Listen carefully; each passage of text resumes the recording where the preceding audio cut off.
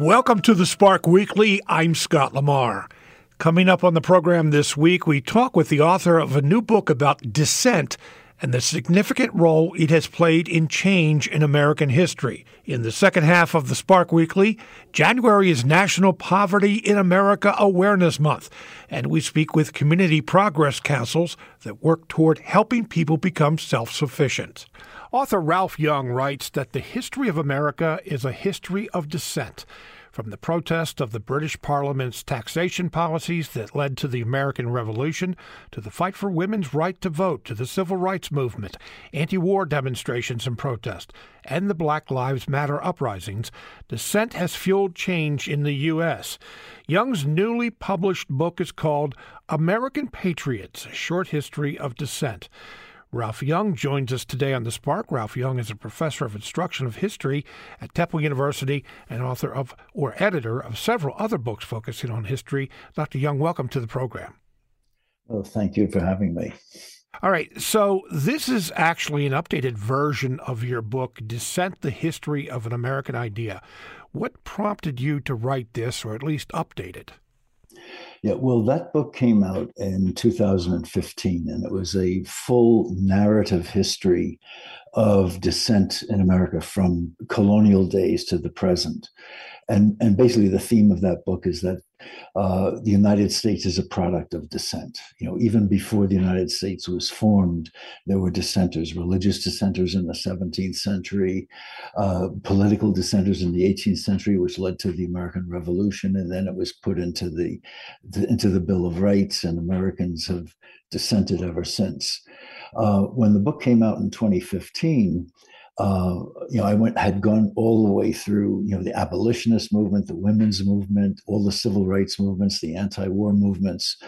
But then after 2015, there's been a lot more dissent during the end of the Obama years and the Trump years, and it has grown at an exponential pace. However, what prompted me to kind of rethink everything about my book and the way I've looked at dissent was January 6th. And, when these people invaded the Capitol, and then you had afterwards people, politicians who had been hiding in the cellar in the Capitol as the Senate floor was being invaded in the House of Representatives, later were saying, well, they were just protesting, exercising their right to protest. And it got me to think, well, why do we have the right to protest? Why was it put into the Constitution? And it struck me that these framers of the Constitution, they were very aware that they were creating an experiment. An experiment in the idea that, can people run a government? Is it we the people? We're the ones who have the sovereignty. And because this was an experiment, and if people could rule, they wanted, of course, to have people join on to this and decide that they wanted to be a part of this new government. And of course, with the Bill of Rights and all these enumerated rights that we have, they put the right to dissent so that people would understand that if the government was not living up to its part of the bargain, they had a right to protest for these rights if they felt that any of these rights were not being respected or protected. And the way so many people have looked, and so many dissenters over the course of American history, the way they've looked at our founding documents, the Declaration of Independence, the Constitution, that this is like a contract, and that the government has promised to protect our rights, and therefore we will obey the government. We will go along with this. But if you felt that your rights were not being respected, then you had the right to protest. You had the right to protest for right. What you did not have is the right to protest to do away with somebody else's rights, that all people were equal under the law in the United States and everybody had equal rights, even though, incidentally, the framers didn't necessarily consider women would have equal rights, or former, slaves or former slaves, etc. But of course, this has expanded throughout the course of American history. And when groups of people regardless of their racial, ethnic, or sexual background. They had a right to protest for rights if they felt that their rights were being delimited, as it were. So let's go back to January 6th. In the book, you make the point that it wasn't a productive political dissent what happened at the U.S. Capitol in Washington on January 6th. What made it different? Well, first of all, they were protesting a lie. They were protesting based on conspiracy theories. And I think that many of the people that invaded the Capitol believed those theories. Many of the people who did knew that these were wrong, but this is what they wanted to have happen. They didn't like the result of the election. What they were doing basically was, in a sense, going against the Constitution. They were trying to exorcise the rights of what was it, 81 million people that voted for Biden, which was something like 51.3% of the popular vote. And basically what they were trying to do is overturn their right to have a voice in the election because they didn't like the result of the election. The thing, that struck me, as I was watching a lot of the footage of that day is that these guys were like Don Quixote charging windmills. They were charging a chimera. They were attacking something that wasn't based in truth.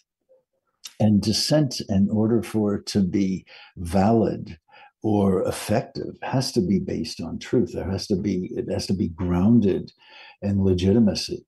If you belong to a group of people that rights are being denied and you don't have the right to vote, for example, this is a legitimate grievance. But if you're trying to set up a situation that's going to, maintain a system of white supremacy or a system in which you benefit, but other people don't benefit from it. In fact, they might be harmed by the system because of the way you are benefiting, then this is something that is, to me, not legitimate dissent. Let's go back in history. And, it was just an anniversary of the Boston Tea Party in 1773. And you address this question in the book. Was the Boston Tea Party legitimate dissent or an act of property destruction or terrorism?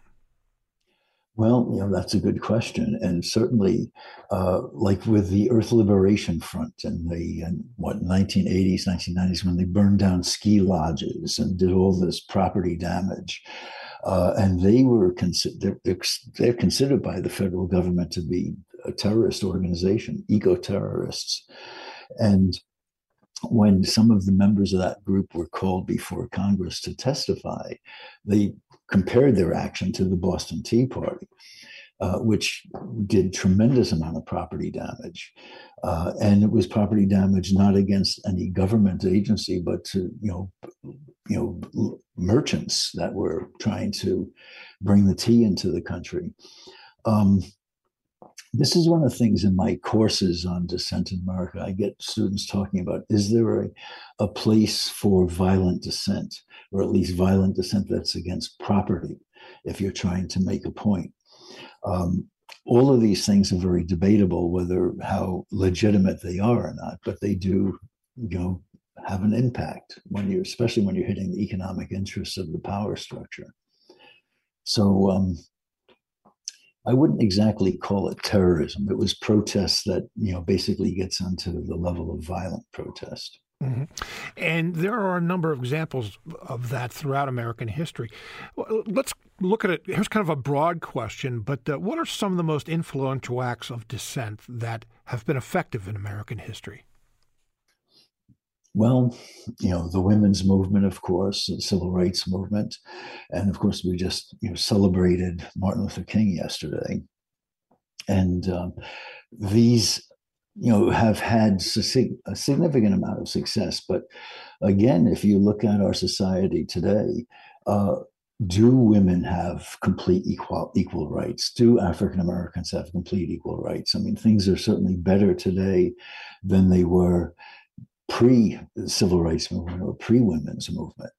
But it's kind of a work in progress. That's another thing about dissent, is that dissenters push for progress, but almost always there's a reaction to it. When a dissent group, like when the women's movement was getting some real traction and moving towards the right to vote, you had the anti-suffrage movement come into being.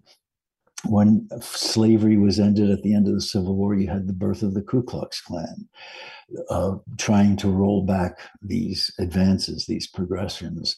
And so one of the things that I also point out in the book, is that dissent is moving in a certain direction, but for every couple of steps forward, there's always some backlash. There's steps going back with that. One of the things I like to emphasize to students in my classes is that, when Jefferson wrote "All men are created equal" in 1776, he didn't mean what it means today. He certainly didn't mean women and many other groups. But the story of American history is the expansion of that phrase. That phrase means more today than it did back then. By the 1820s, men who didn't own property got the right to vote. In the 1870s, Black men got the right to vote. In 1920, women got the right to vote. So this created equal idea is becoming more inclusive over the years. But then, of course, that begs the question, are we there yet? And there's still lots of economic inequality. There's a lot of other, look at the anti-immigration movement that's going on. There's so many different things that really need adjustment.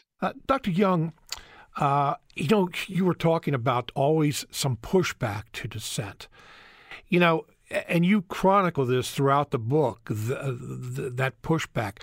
A lot of times at the beginning of dissent, when there was a campaign or a certain group was implementing some kind of dissent, that pushback wasn't very popular among large groups of people. Was it? No. And what it is, of course, is that people, have been very much ensconced in their ways of thinking. And, a thing about dissent, think of it as a process of erosion. There is this society, and people have certain assumptions. I mean, for example, assumptions until recently were, that, African Americans were somehow inferior, or that women were the weaker sex. I mean, basically, there's these centuries-long assumptions that so many people have had, and dissenters come along and they push against these assumptions. And a student of mine once commented in a paper that he thought of dissent as a process of erosion. It's like the ocean, crashing against the rocks on the shore, and eventually it becomes sand. And so think of dissenters are pushing for a new idea, a new way of looking at things, that, for example, that everybody is equal. And eventually it kind of erodes the assumption that people have that there is inequality, and people start thinking in terms, yes, this is correct, and then it basically creates a new set of assumptions, a new reality within the society. So this is, it's this long process, and sometimes, for many dissenters, it takes much too long for them to get the goals that they were seeking. And along those same lines, many of the dissenters were labeled as traitors or un-American. Yes. One of the things I noticed in the book is there are a lot of socialists who were dissenters and actually started change, right? Yes, and also they were really considered, evil traitors. I mean, Eugene V. Debs was arrested after he was protesting seriously against the First World War, and spent several years in prison, and of course wound up conducting his entire 1920 presidential campaign from inside a prison cell. But a lot of the ideas of Debs, even though socialism is still for a lot of people a bad word in this country, but it's much more accepted now. Eugene V. Debs, for example, is one of Bernie Sanders' personal heroes, and he, as far as socialism is concerned, I suppose a lot of strong socialists would not think of him as a socialist, but as a democratic socialist, which is much more in line with European kind of liberalism. But so many of the people that were vilified at the time, Thoreau, for example, used his cabin in Walden Pond as a stop on the Underground Railway, where he kind of hosted fugitive slaves who were trying to escape. And of course, he was very much opposed to the fugitive slave law, and for a lot of people was considered un-American. And now, of course, he's sort of a hero as far as most Americans are concerned. You mentioned that you updated your last book because of the amount of dissent that we have today. Just listing a few: Occupy Wall Street, the Tea Party, Black Lives Matter, the 2017 Women's March, reproductive issues, both sides that label themselves pro-life and pro-choice, white supremacist. So all these things like coming at us at once. Has there ever been a time in history where there have been so many people dissenting? Well, there have been different times. I mean, during the Civil War, of course, this was a pretty dissentful time. And the Civil War itself is a product of dissent, product of abolitionists fighting against slavery, and then, slave owners fighting against this. And, incidentally, speaking about violence and such, the abolitionist movement did not end slavery. It helped bring on the Civil War, which ended slavery, which was extremely violent dissent.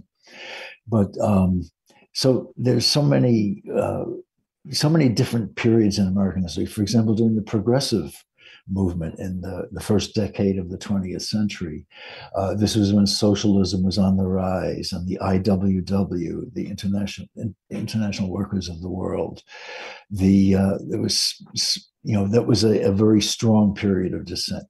The 1960s, of course, where dissent was in many aspects. It wasn't just about race and the war in Vietnam, but it was also about values. You had beatniks and then hippies challenging American values and mores. And, we still, that had a huge change in American history. Today, dissent has always been very controversial, but it seems to be extremely so nowadays, where you have a really strong system of nobody wants to compromise on either side of these issues. So we do have a very divided time right now. How do you get past that? I mean, this is a question that has been asked for the last 20 years. We have a very politically divided country right now. And I've heard people say, the United States has never been this divided. Well, you just made the point. Civil War we had a pretty divided country at that time.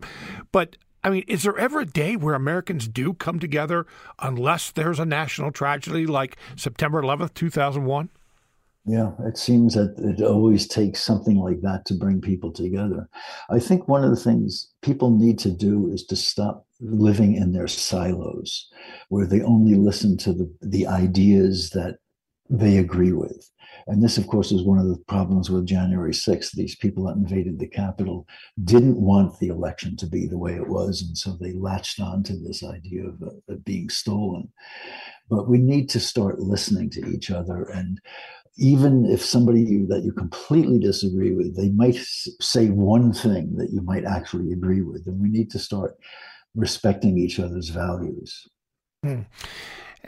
Are you optimistic that will happen? No, not very. I had a feeling you were going to say that.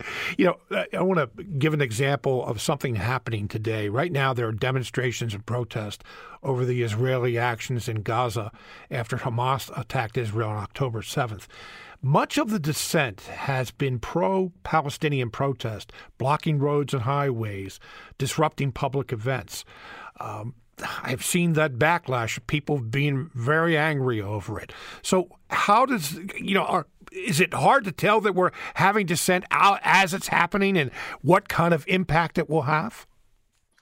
Well, in a sense, when dissenters are creating havoc, like blocking traffic, or part of the climate change protests in England, some people handcuff themselves to goalposts during soccer games, which really disrupted a soccer game. It's like a second goaltender. Yeah.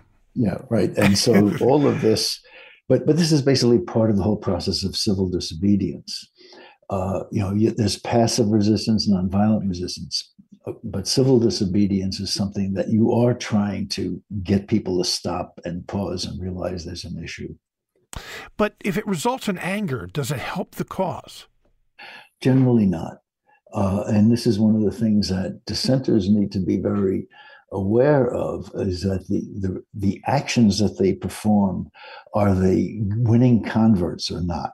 And if you're just getting people angry with you, you're actually probably holding back the cause. We only have about 30 seconds, Dr. Young. What do you want readers to take away from the book? I want them to take away the fact that dissent is basically a patriotic thing, that people are taking seriously what the American Constitution has promised, that we are equal, that we have equal rights, and that we have a right to dissent for those rights. Ralph Young is author of American Patriots, A Short History of Dissent. Thank you very much for being with us today. Well, thank you. My pleasure. Coming up on the second half of the Spark Weekly, almost 38 million people live in poverty in the U.S. Why so many, and how to help them become self-sufficient? You're listening to the Spark Weekly. I'm Scott Lamar.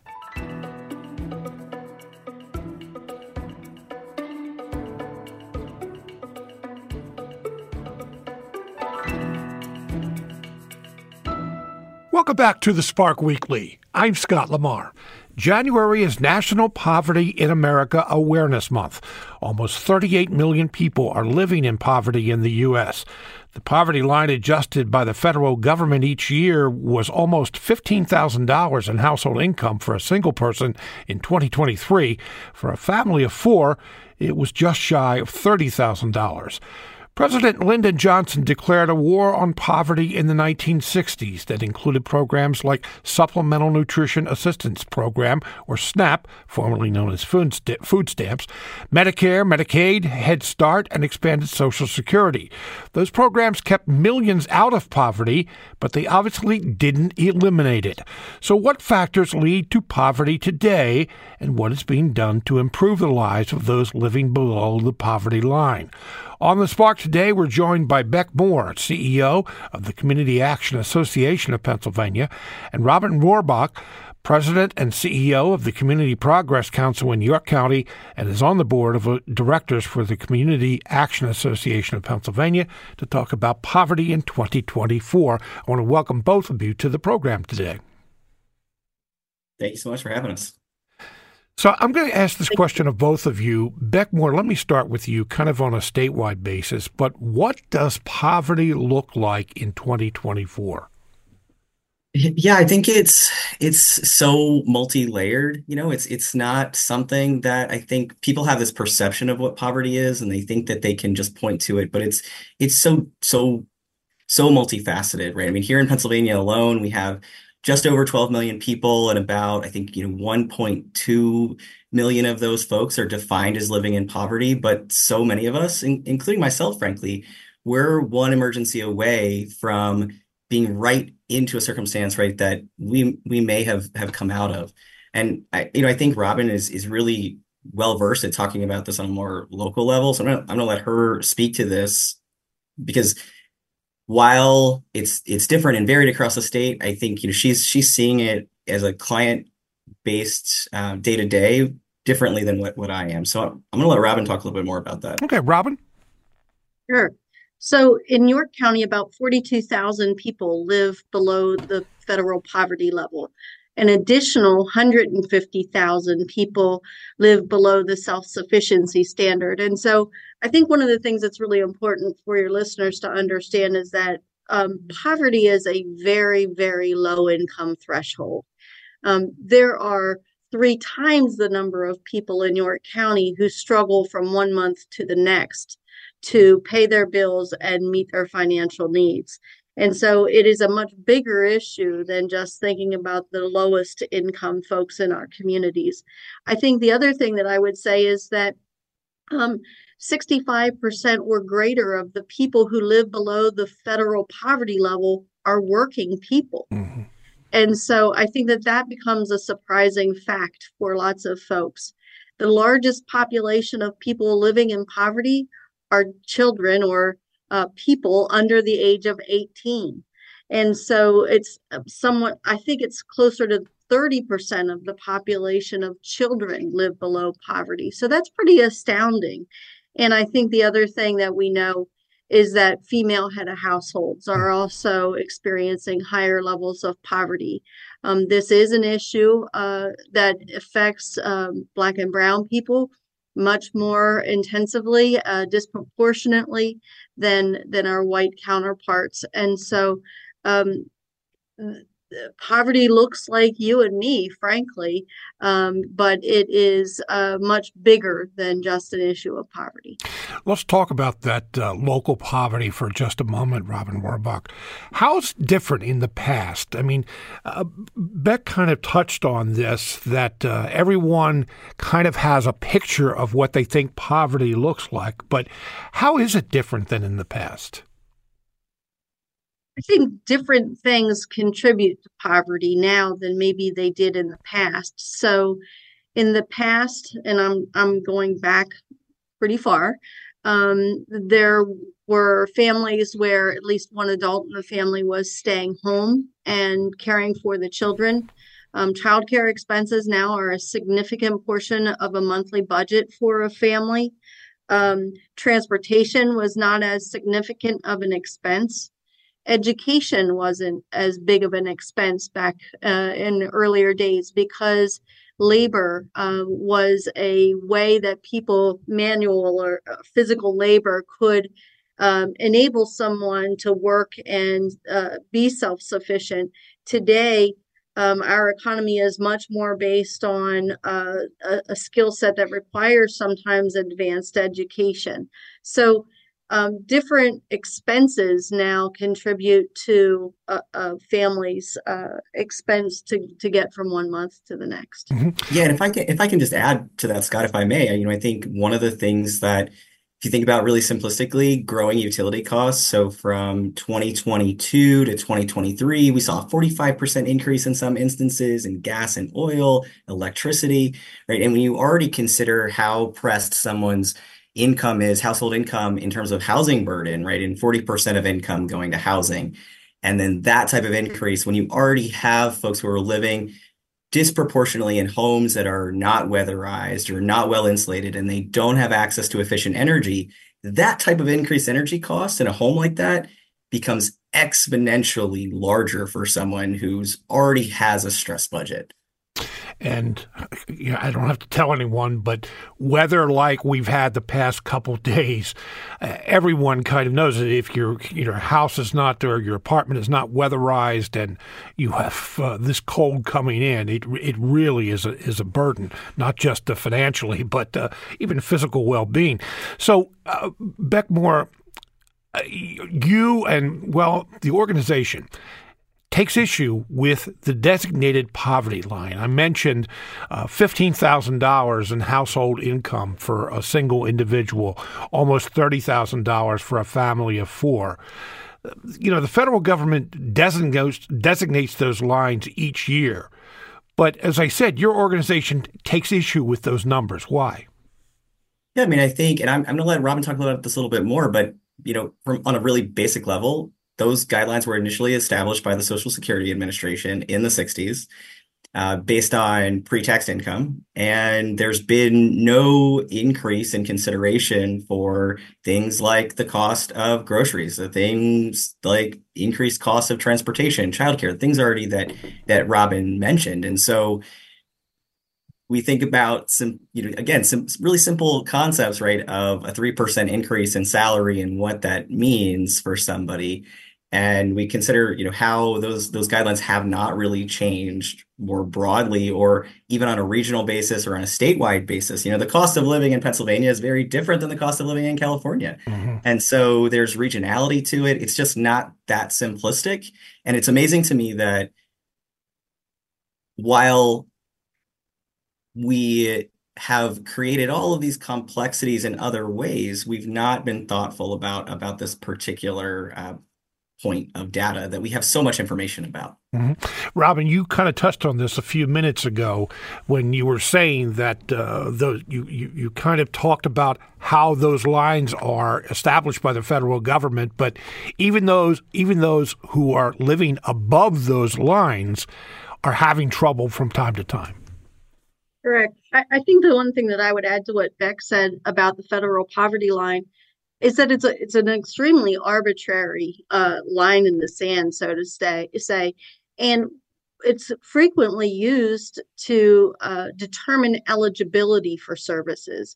You said a minute ago that that services helped people to get out of poverty. I would argue that it didn't help people to get out of poverty, those services, but it helped to sustain or maintain them in poverty. And I believe that it is structured in such a way that we are doomed to fail. Let me give you an example of that.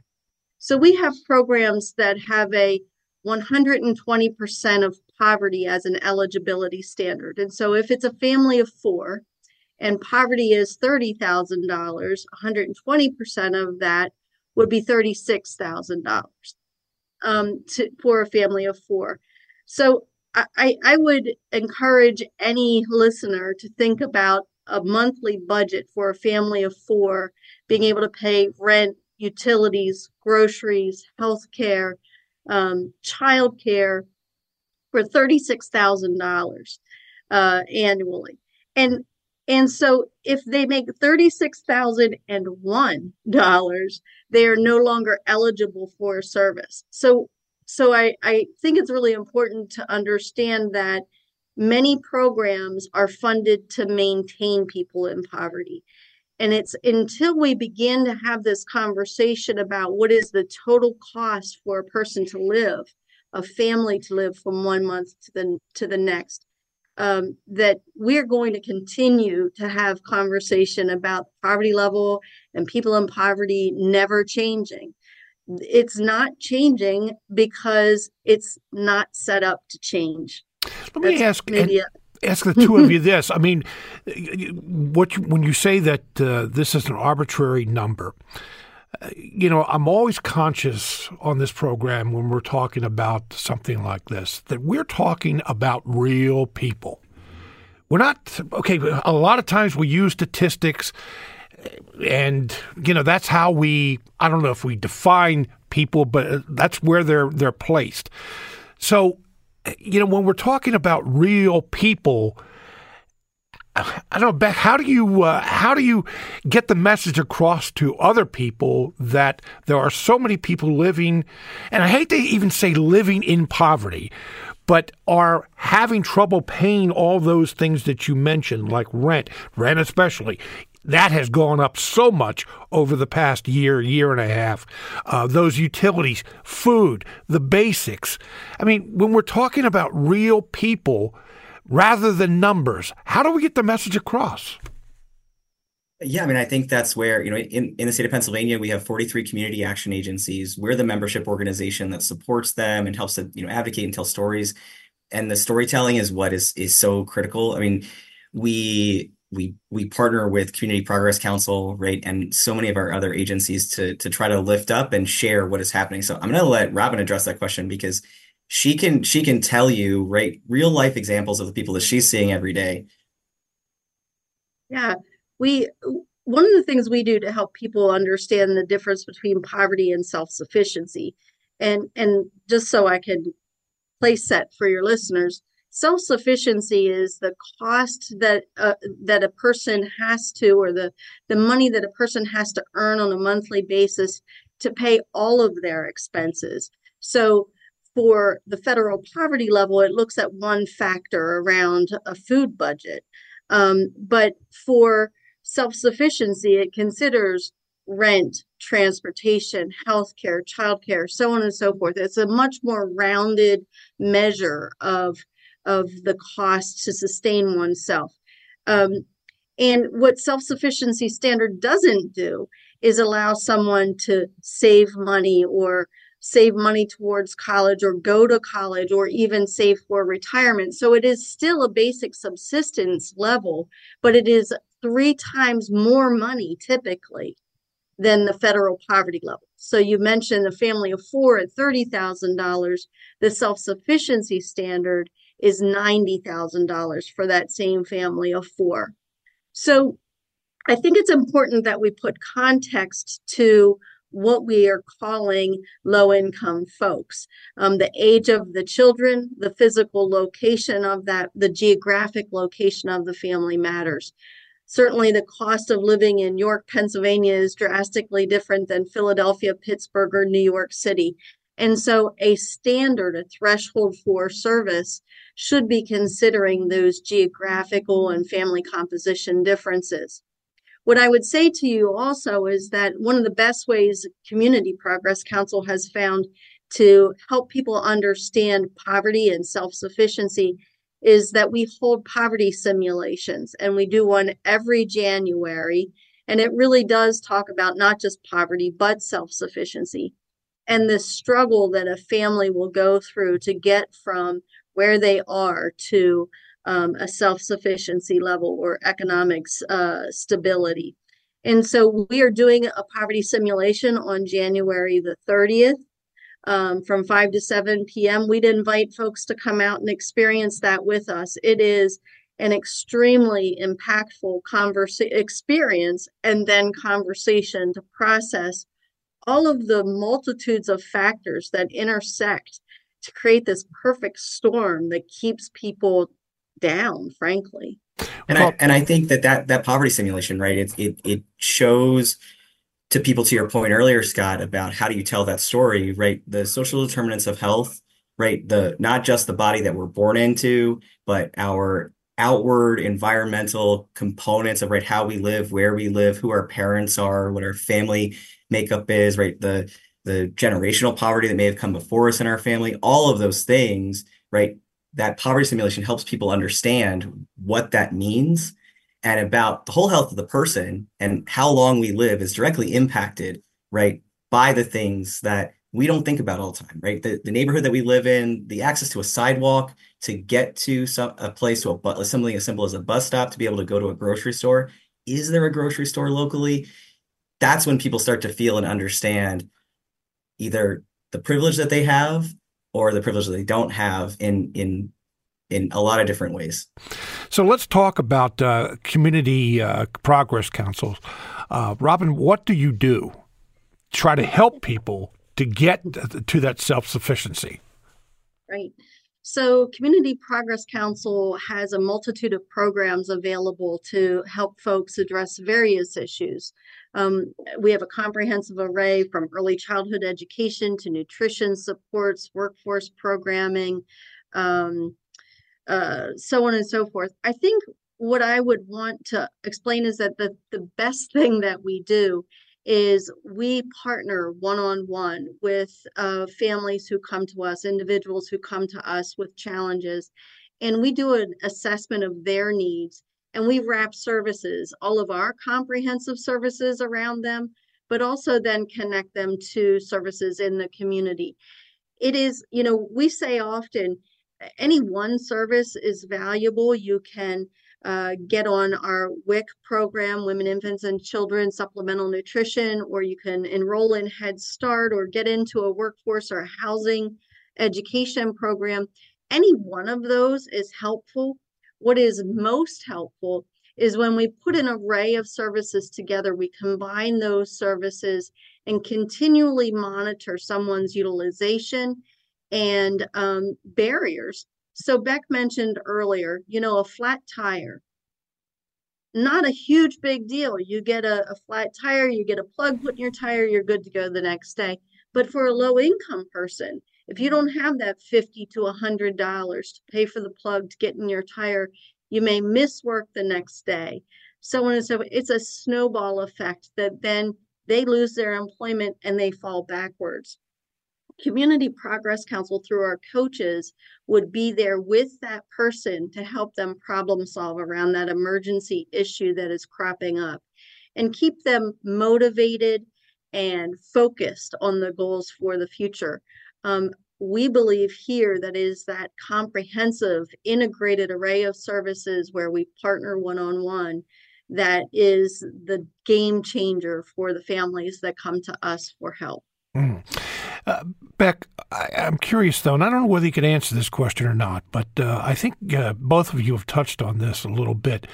A cycle of poverty that, what Robin just described, working one-on-one, okay, that's one-on-one. Unfortunately, there are people who have lived in poverty for decades, if not generations. How do you end that cycle? Yes, I mean, I think that's a hard question. I want that one. Okay, you can jump in on it. We got about 2 minutes, by the way. Yeah, I mean, I think this is where community action is really so well equipped to do this work, right? Robin is a great example of this as a local agency. Community Progress Council, right? They have a centralized intake process that's going to address whole family and think about the entire, right, individual child, the mother, the father, whatever the family dynamics are in the instance of that family, in order to figure out it's not just about this one instance. It's about all of these things. And they may come in for, I need this service to impact this, but through their intake process, they're figuring out, right, okay, this is the other service that this person would really benefit from.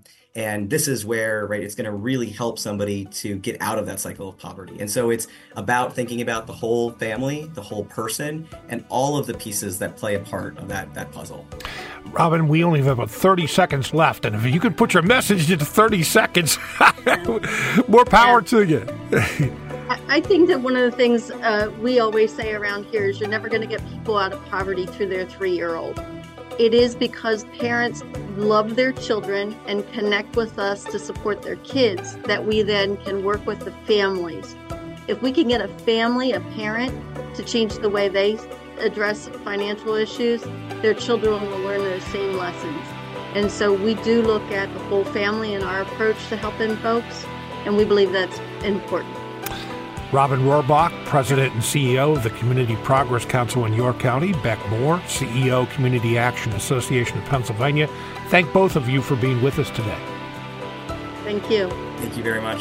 Thank you for listening to the Spark Weekly. To learn more or hear other past Spark programs, go to witf.org/thespark. I'm Scott Lamar.